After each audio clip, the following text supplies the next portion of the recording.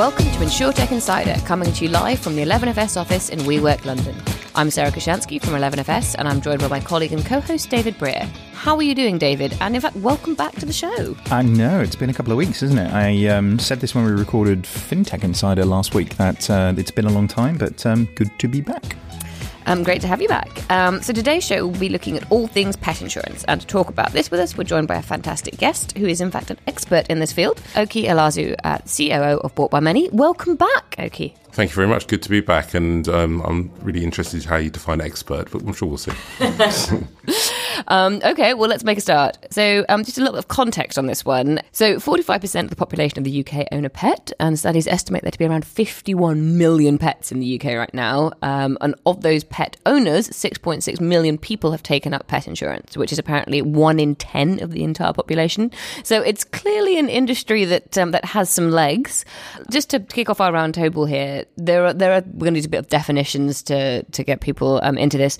There are 3 common types of pet insurance: lifetime, annual, and accident. Oki, can you sort of give us a little bit of an overview on what each of those is before we go into a deeper dive about the industry and how those policies are conducted and, you know, what things need to be updated there? Okay, well, accident pretty much says what it says. It kind of just covers you for any accidents, specific accidents to that pet. Lifetime's an interesting one.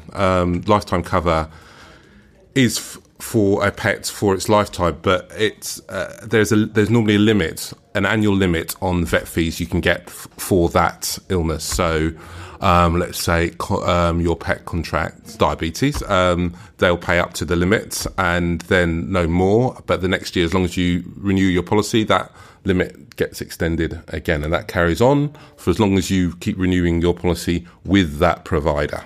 And that's an important thing, because obviously if you go to another provider, that will often be excluded. Oh, that's interesting. Okay, so if you go to a provider and your pet has a pre-existing condition, it will be, you couldn't get lifetime cover from that point onwards. Is that what you mean? That's correct. And in fact, the whole area of pre-existing conditions is one that's incredibly contentious for people who buy pet insurance, because actually this whole idea of being able to switch easily is gone. Once your pet has an illness, that will not be covered by a new provider if you go to them. And this is one of the real issues with pet insurance, one of the things we've tried to fix. That seems like a real problem, doesn't it? Because like you say, that locks you into a provider kind of, unless you want to, take a punt that something's had something, it's not going to get it again, which doesn't really work on the health basis, does it? No. And when we were researching pet insurance, pre-existing conditions came up as almost the number one pain point for people that have it. And because then, of course, you could argue you're a hostage to fortune, so your premiums can keep going up, and you can't say, well, we'll go over there, because the new insurer will say, oh, sorry, but we're not going to cover that condition because it's a pre-existing condition. We know that it's had it before. So actually this whole idea of switching in pet insurance is an incredibly difficult subject, and we've created a product that helps customers with that, because it was one of the key things that they talked about. Pet's quite a broad sort of definition. Everybody sort of thinks about like dogs and cats and whatnot, but people have kind of weird and wonderful pets, don't they? Like, in fact, actually, Bianca has got a snake, hasn't she? A lady who works in our marketing department at 11FS. So, how does pet insurance work for the broad spectrum? Is this something that applies to all different types of animals? Yeah, absolutely. So we have our main Bought by Many business, but part of our group of companies, we have a company called Exotic Direct, and Exotic Direct do exactly what you say. They cover exotic pets. Well, some of them seem very, very exotic, like your snakes and lizards and Komodo dragons and things like that. But maybe rabbits too, and tortoises. So rabbits are exotic? Well, in our definition, absolutely. Can you please explain why rabbits are exotic? Well, they're just not cats and dogs. Oh, I see. Okay, okay. They're just not cats and dogs. So everything that's not a cat and dog really falls into that category. But that is also a huge growing part of the market that we cover, and actually that part of our business does very well too. It must be interesting because, like I say, the definition of you get to start to think about what use the pet is having. Like, at what point does something not be a pet, but is actually being used for some sort of purpose? So, like a working animal, or like a horse of some description. Like, if you have a horse, is it considered a pet, or is it considered, something else other than that? I guess it depends on what you do with it, doesn't it? But that shows my background. Like, but it's an interesting one, because I guess the definition of pet is quite vague, really, isn't it? I see what you mean in terms of that, and the horses are very specific one. We don't cover horses, but for example, dogs. So most dogs are pets, but there are working dogs too, and we would tend to exclude working dogs. Yeah. So would that include like a guide dog or a sheep dog? Those would all be classes. Certainly a sheep dog, a working dog, because the risks.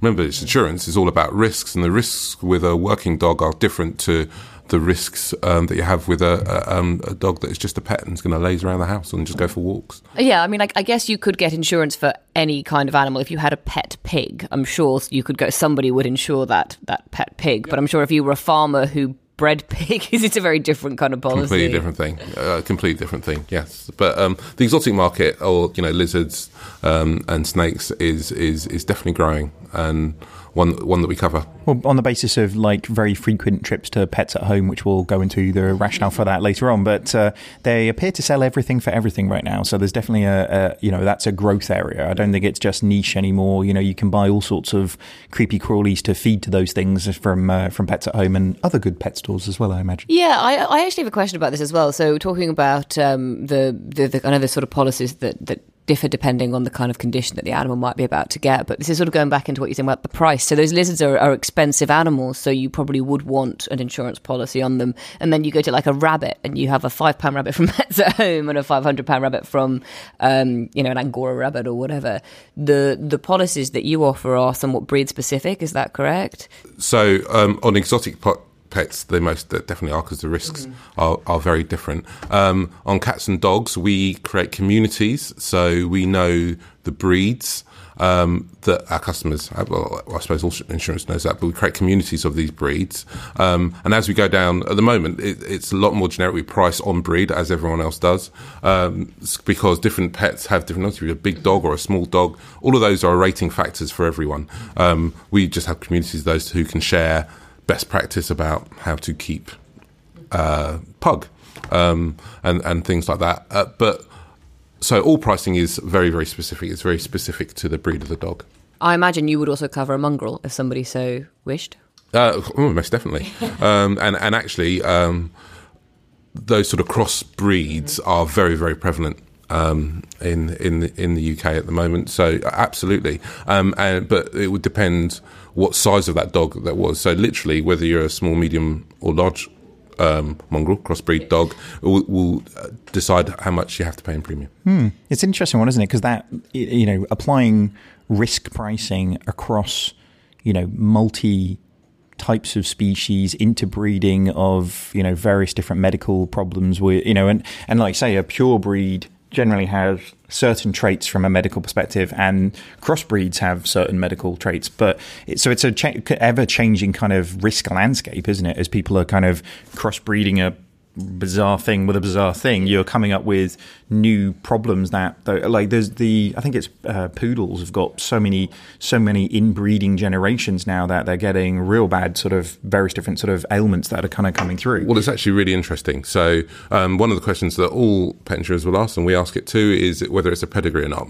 And people ask, why are you asking about a pedigree? Because a pedigree is effectively an inbred breed, and actually that tends to throw up more problems than a mongrel, which is a crossbreed, which actually is more resilient to illnesses, and so it tends to have less problems. But what's been really interesting recently is this whole idea, I think the term is hybrid breeds, and this is your cockapoos and your spoodles and those sort of things. So actually, if a spoodle and a spoodle get together and produce a spoodle, is that a pedigree spoodle or not? It's a spaniel and a poodle, for the person in the corner of the room who's looking at me slightly confused.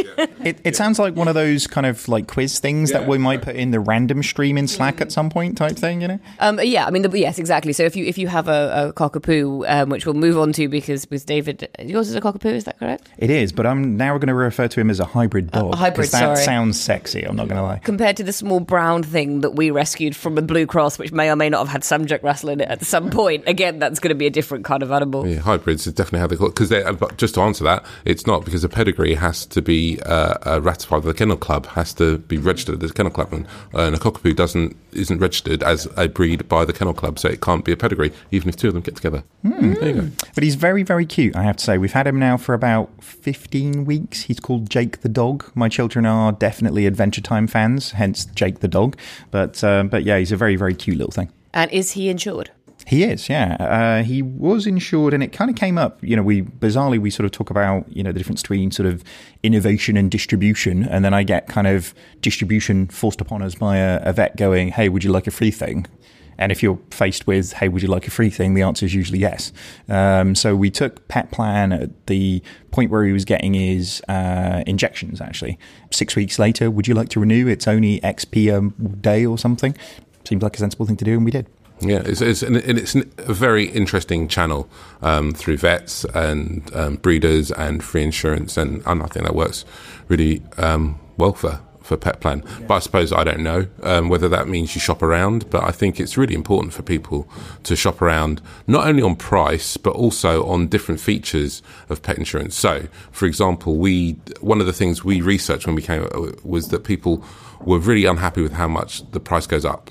And so we created a product that doesn't go up in price. It calls Fix for Life, but the pet has to be the dog or cat has to be under 2 years old.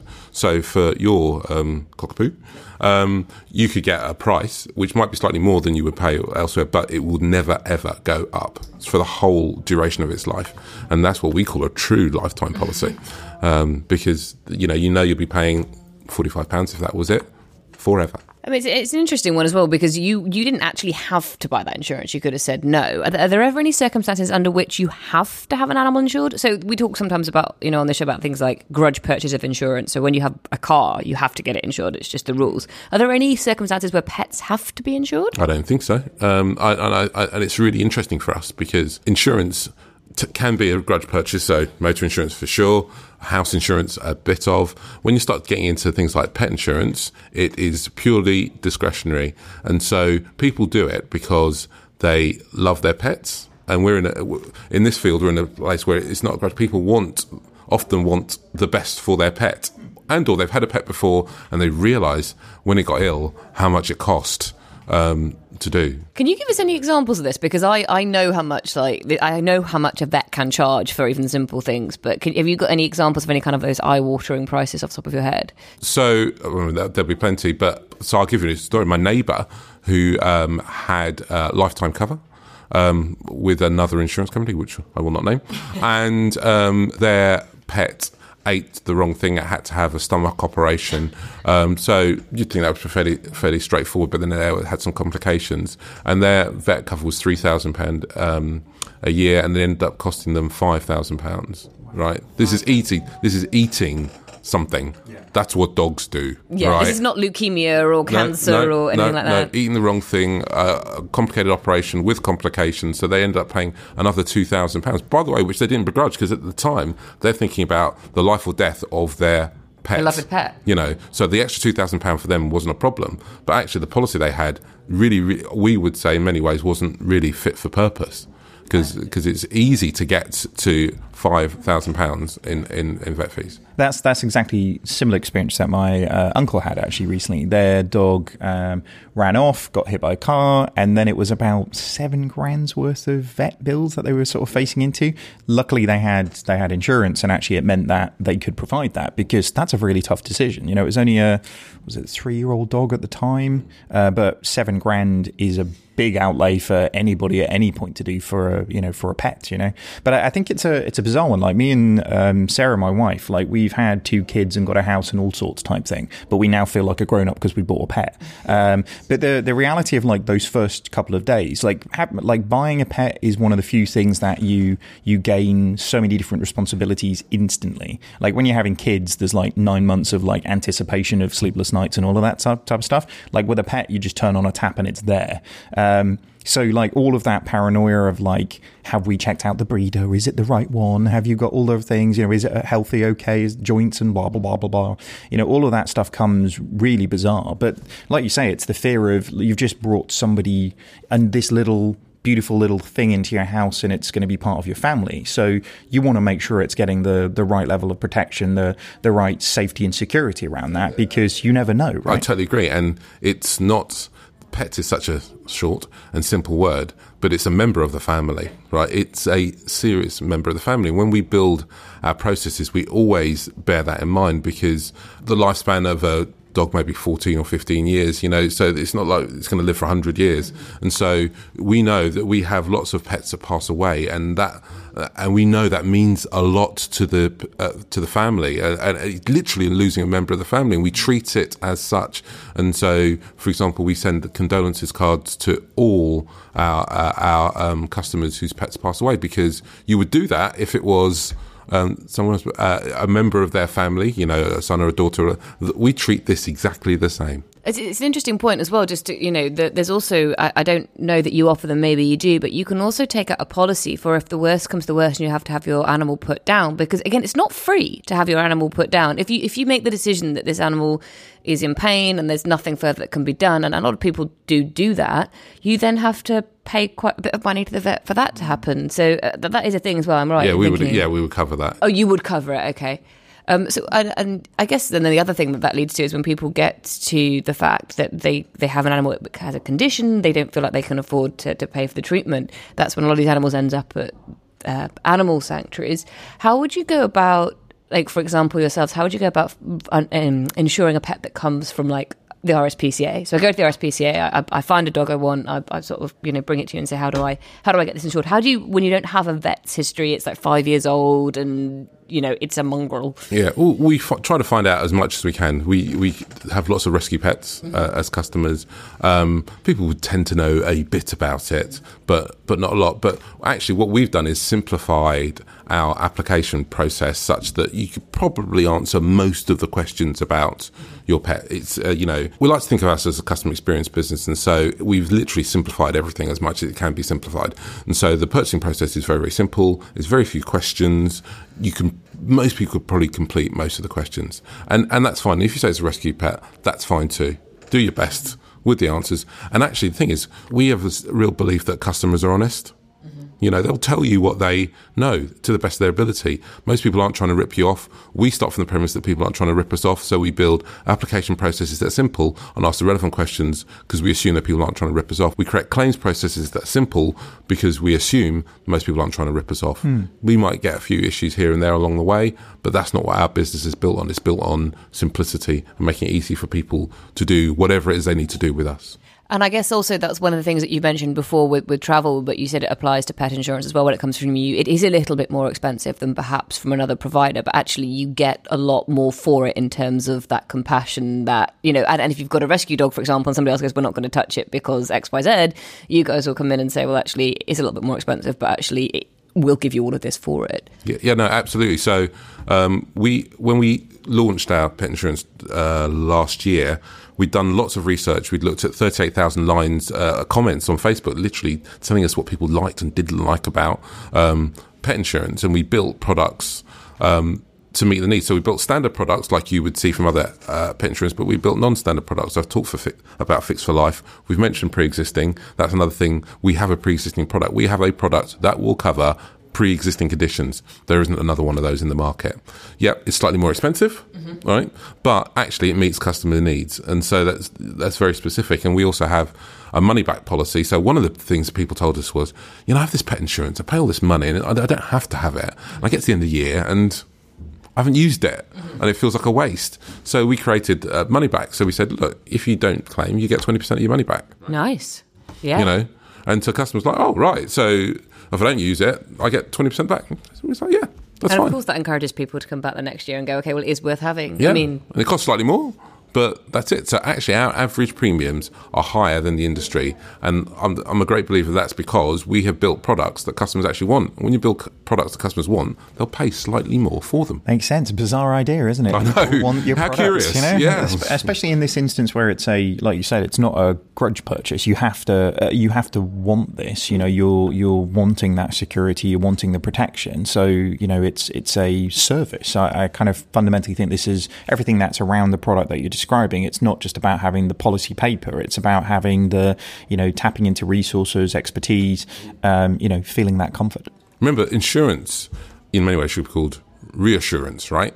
Because in this case, that's what it is. The amount of people say, right, I bought this, I can relax. I can feel comfortable that they can run off and go foraging in the woods. And if something happens, I'm covered and I don't have to worry about it. I mean, our second most popular product is one called Complete, which is the most comprehensive product in the market. You have £15,000 worth of vet fee cover. It's a lot of people. There's a lot, but as we said, it can get up to that. Yeah. But lots of people buy it because they say, "I just want to know if something goes wrong, I am covered, and if that means I pay slightly more, I will do that."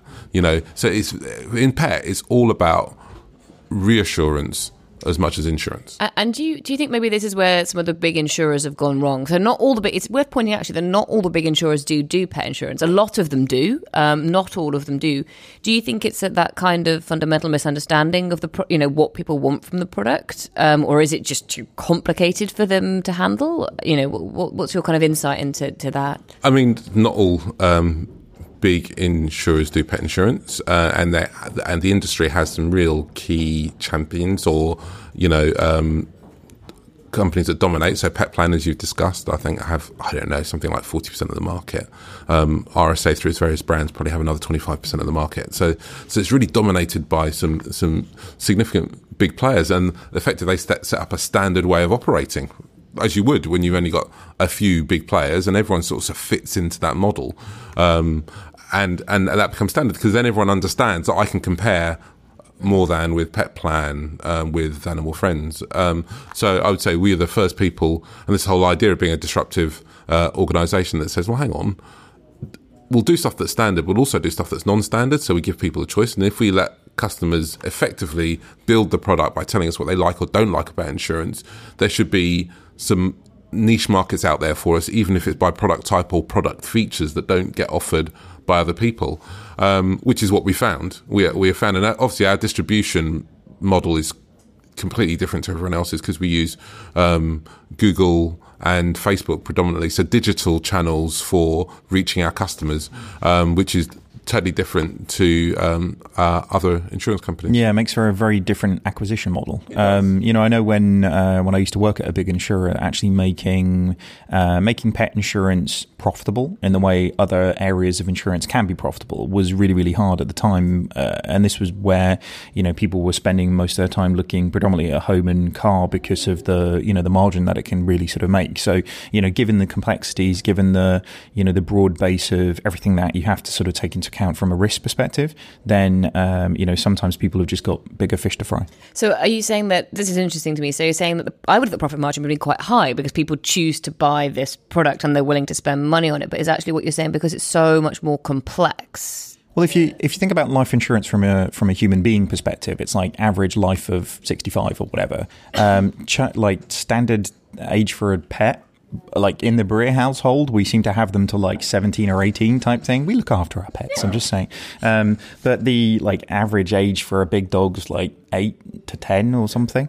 So like just the frequency of these policies being paid out is a lot higher than it would be for lots of other forms of insurance when you're thinking like long-term risk, like life insurance or mortgage life insurance from a human's perspective, a lot longer term. Pet insurance, a lot shorter term, but with all of the complexities of infinitely more complex risk profiles. It's effectively health insurance. It's health insurance that we have for humans, but just for pets. And so with far fewer species involved. Yeah, well, it's much more complex in terms of the different breeds and how they operate. But also, what's interesting is that the frequency of claim exactly is more frequent because dogs eat stuff, and cats get hit by jump cars. get hit by cars and jump off roofs. Dogs definitely do eat stuff. Like we had, my wife was freaking out because don't give a puppy a spare rib with the bone. And so we were exactly like, just swallow the whole thing. So we were like, okay, we need to figure out what. So it's that type of thing where actually, it's totally right. And there's,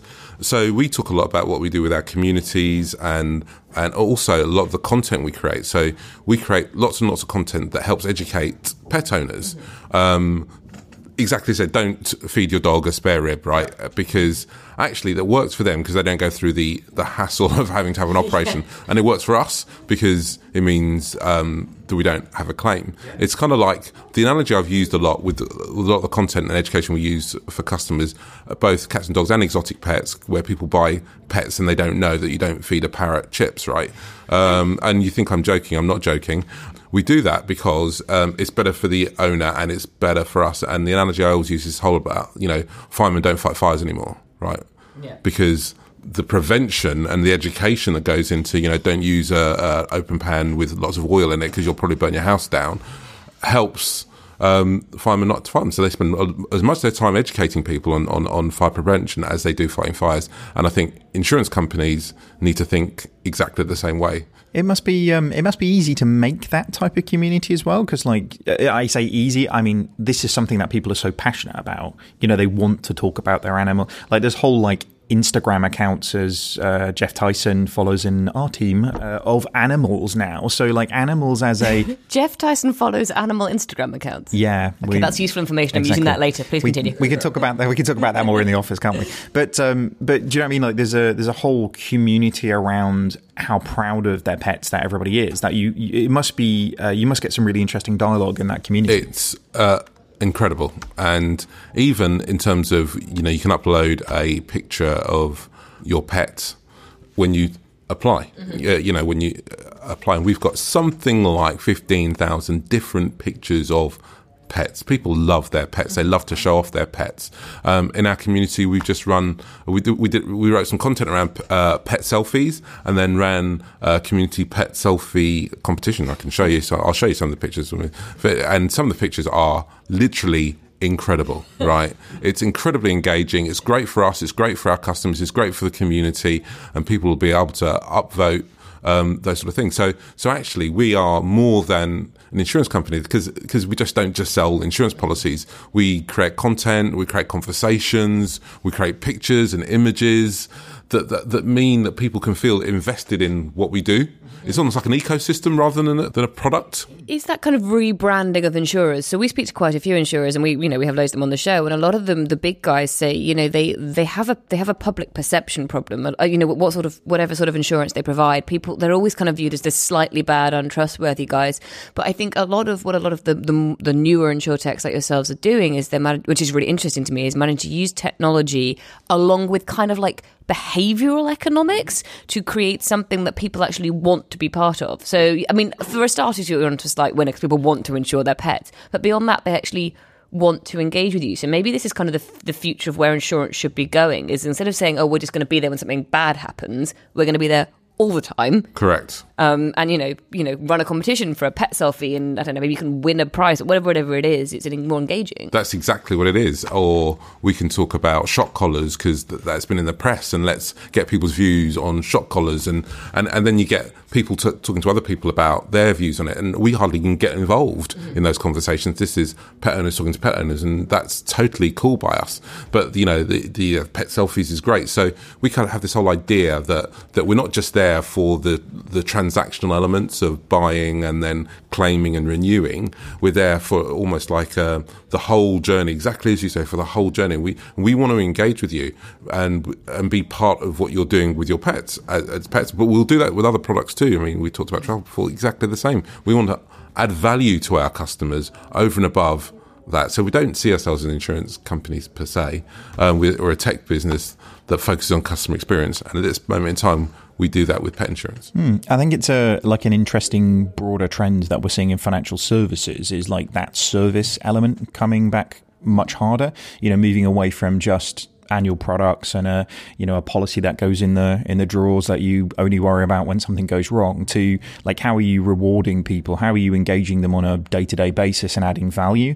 People are expecting that value exchange. It's pretty much every other walk of life, really. The things that provide those services are the things that we really, really love, whether it's Netflix or Spotify or whatever it is. But I think it's great to start seeing every industry, move to that direction, really. Well, it's the only way you're really insurance is a huge business. Global, trillions of pounds. And this is only just starting. And I think the more that expectation grows, the more that insurance will have to change. So our purpose, we call it better insurance for everyone, right? And better could be better price, better customer experience, better products. And when we say for everyone, we kind of mean we want to do small niches. We do niches as well. So we don't just do the 80% that everyone else cares about. We do the 20% too. We mean for everyone from that. But we also mean for everyone, because if we do stuff that means the industry changes, then that's good for everyone. So we have a zero excess. Our regular product has no excess, right? Up until last week, we were the only pet insurance company that did it. Another one has now chosen to do zero excess policy. Now, why is zero excess important? It's important because it means that reassurance perspective, if something happens to your pet, you take it to the vet and it's a £50 bill, you can put it in and get paid. No excess, no anything, it's £69, do I put it in or do I not put it in? We thought we don't do that. We'll have a policy that doesn't do that. It's hugely popular for us. So if people copy that, yeah, it's not so great for us commercially, but it's great for everyone because they get more access to zero access policies. And I think just talking about the future, we're getting to the end of the roundtable discussion, but one thing that I would like to mention, because I know David's got a story on this as well, we're talking about technology and insurance, and when we look at human health insurance, people are starting to use things like wearables, and their policies are being written based on, whether, the data coming from wearables. Do you see a future where policies could be informed by collars on dogs? Is your dog getting enough exercise? Cameras in your home? Is your dog, being not being treated right? Is a lot of these pedigree breeds are very expensive and they get nicked. So, do you have cameras in your home looking after your dog? Is that, do you see maybe there's a future coming where that could be? I don't think I'm not sure about the cameras, but the collars for sure, right?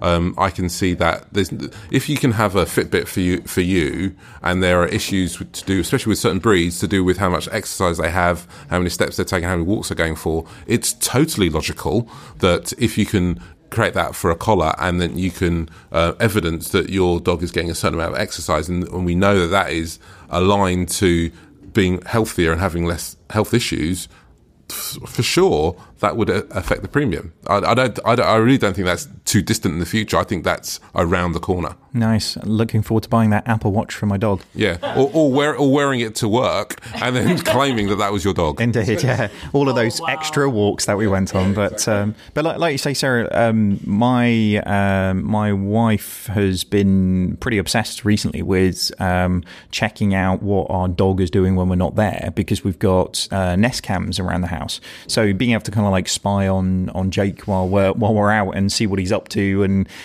whether he's strayed onto the sofa like he shouldn't do, or whether he's howling and annoying the neighbours, like kind of all of that type of stuff it's bizarre when you can facilitate that through pretty sort of niche technology, even for kind of today. It gives, like you say, like reassurance, not just to you, but potentially to insurance companies in the future, that exactly like you say, Sarah, you're looking after your dog, and you're providing a as stress-free environment as you can with 2 children living with them. Well, brilliant. That wraps up today's discussion. Thank you so much for joining us, Oki. It's been a pleasure. Where can our listeners find out more about you? Well, you can find out about Bought by Many at www.boughtbymany.com. Come visit us, see our products, and see if they work for you. And I can be found, Oki Lazu, on LinkedIn. If people want to ask me any more questions, that's a good place to go. Brilliant. Thank you so much. David, where can people find you? David Breer at 11fs.com. And you can find me at Sarah Koshansky on Twitter. Next up, we're going to take a look at some of the top stories in the world of insurance this week.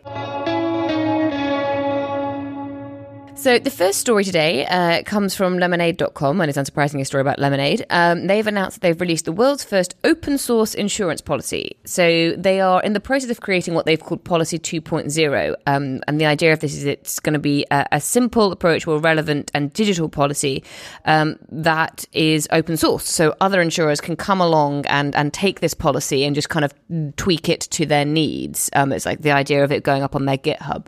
And what they're looking for here is consistency. So with fewer exceptions to things, you get more transparency, simpler language. In fact, Oki, who we had on today as well, was talking about the importance of this. If they say their reading age is about 10 for their policies compared to the average reading age of most insurers' policy documents, which I think is a Roman.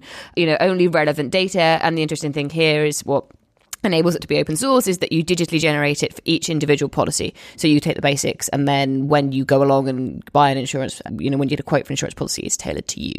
So this is Lemonade doing what Lemonade does and trying to sort of reinvent things from the bottom up, really. So, I think I've often been told I have a reading age of 7 anyway, so that'll come in quite handy in terms of actually being able to kind of understand these things. But isn't this sort of what everybody does anyway? So basically giving a complete overview, everybody hands out their policy documents with what they're doing. Is this them trying to set the industry standard for what these exceptions actually are? Is that it's trying to set the industry standard for what a policy should look like. So, for example, they say that they reckon their policy is only around 2,000 words, whereas the average industry standard for the first one they've done anyway, which is a US-based renters policy, is 20,000 words. So they're actually just trying to reset what an insurance policy should look like to the end user. It'd be interesting to see. So I like the idea of them sort of open sourcing this as a thing to look at and having, an industry-wide view of what the exceptions and policies will be around that. But I guess most insurance, as we were sort of talking about earlier on, is predicated on hopefully people not using it. So many of those difference between the other 18,000 words that they had in the other one is to make it very, very specific rather than very, very generic. So I can't imagine, while this is probably very commendable in terms of simplification of information for customers to actually understand it, I do wonder whether the big organizations are going to follow suit. Yeah, I mean, I think their point is that big organizations have a standard policy to which they throw everything and the book at it. Yeah. So even if you're buying home insurance for a flat in central London, it will probably include a clause about volcano damage, which is an example they give. And you never know. Well, why rule it out? You never know, do you? Well, I mean, yes, you could take that approach, which is the approach that apparently the incumbent insurers take, whereas Lemonade would strip that out and say, rather than just having one policy for every different type of home, we'll go back down to kind of like, okay, because Lemonade as well pretty much exclusively offers insurance to renters in urban centres in America, they can do this. But I do see your point. If you're providing a much broader range of policies, it might be more complex. It's interesting to see if it catches on. Definitely. So the second story today comes from the Insurance Times, and the headline is that GoCompare has introduced radical measures to attract female staff. So basically, GoCompare, which is a big UK comparison site for insurance, has acquired a company called My Voucher Codes, which means that its staffing level will go above 250. And what that means is it's going to have to publish its gender balance. Which is you can tell by the fact that they've sort of published an article about the fact they're introducing radical methods to change their current balance. It's probably not looking great. Yeah, this is an interesting one, isn't it? The fact that the insurance industry is worse than the banking industry for this one is quite an interesting sort of context for this, isn't it? Because you kind of think with all of the announcements and everything that's been coming out, that's been pretty horrific. But I guess, particularly within and I'm not sure would necessarily this just applies to GoCompare, but most of the aggregators have come from, affiliate backgrounds, which has been predominantly a very, very heavily sales-driven kind of culture, which is generally, in my head, I'm thinking Wolf of Wall Street right now. I don't know about you. But I guess that culture has predominantly been dominated by dudes. So I do wonder whether they're going to be able to address it in the speed that they would need to ahead of actually being able to publish these numbers. Yeah, I mean, some of the things they're doing is, introducing software that scans the wording of its job adverts for any bias, using female shortlists and blind CVs. Part of me goes, well, they shouldn't have to do that. And the other part of me is like, well, at least they're making an effort, I suppose. But I wish they'd made an effort before they were forced to by the law. Yeah, the thing I always kind of think, like, the other stuff makes sense, as in, like, the software stuff and, like, making sure you're not putting biases into job ad adverts and whatnot. But like blind CVs implies that if people knew that it was a woman, they wouldn't hire that person, which actually stems more managerial problems than it does hiring problems. Yeah, it's an interesting argument. I think one that spans across financial services. So our third story today is from The Telegraph, and this is brilliant headline. The beast from the east eats up Direct Line's entire yearly budget for weather claims. So the so-called beast from the east, which dumped thick snow across Britain in late February and across early March, has landed Direct Line with around £50 million in weather claims, which is just below its £55 million target for the entire year. The freezing weather earlier this year hit many drivers, households and businesses hard. We estimate the claims associated with the major freeze will utilise the group's full annual weather budget. I mean, yeah. It's a big budget, isn't it? 55 million for the year that they basically spent in 4 weeks to kind of pay out. But I guess I have a lot of sort of, like you say, meh about this one, because isn't this the point of insurance? Like, if something happens, you use it. And, you know, the idea of a bunch of big companies going, sorry, like, it's really sucks because, like, all of our customers used our product.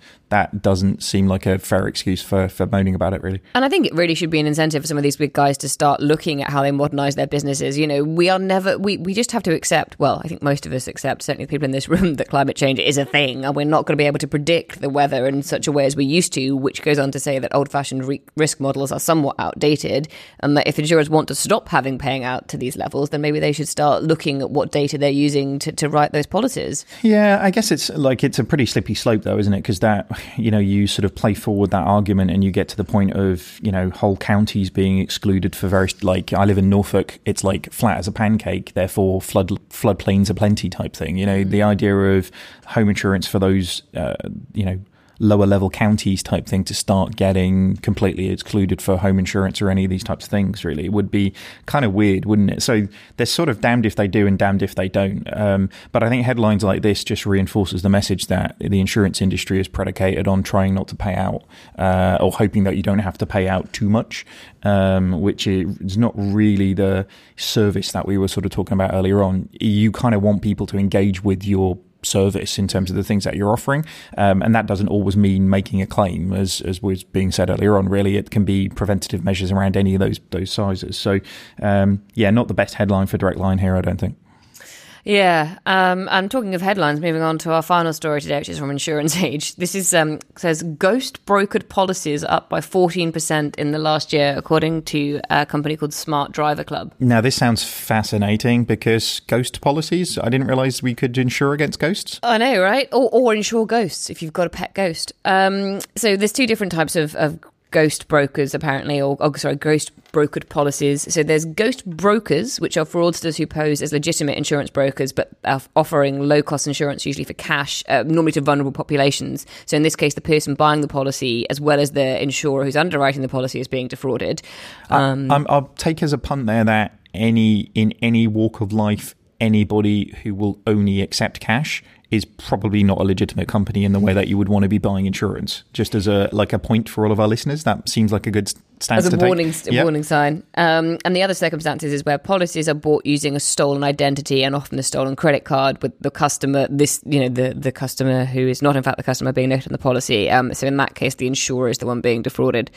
I mean, it kind of the point I think this is making is that fraud is a big problem in insurance. The second one, I don't really understand what the benefit is, though, because basically if somebody stole your identity, Sarah, and tried to buy an insurance policy for you based on your identity, what's the gap there that they're trying to... What's the fraud? I'm struggling to understand what their upside is. And probably just because I'm not smart enough and not a criminal mastermind to try and figure out how I can make money out of that stuff. But it just seems like a...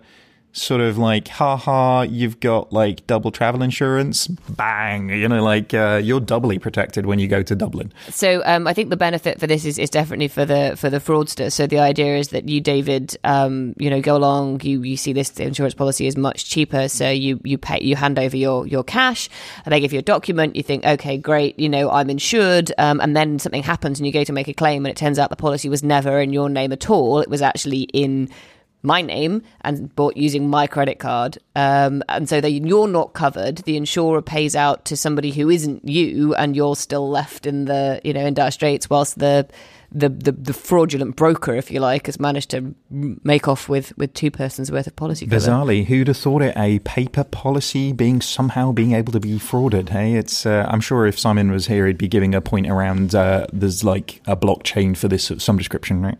There's a blockchain for everything. There is. And with that, we will wrap up this episode of InsurTech Insider. Thank you so much to our guest today, Oki from Bought by Many.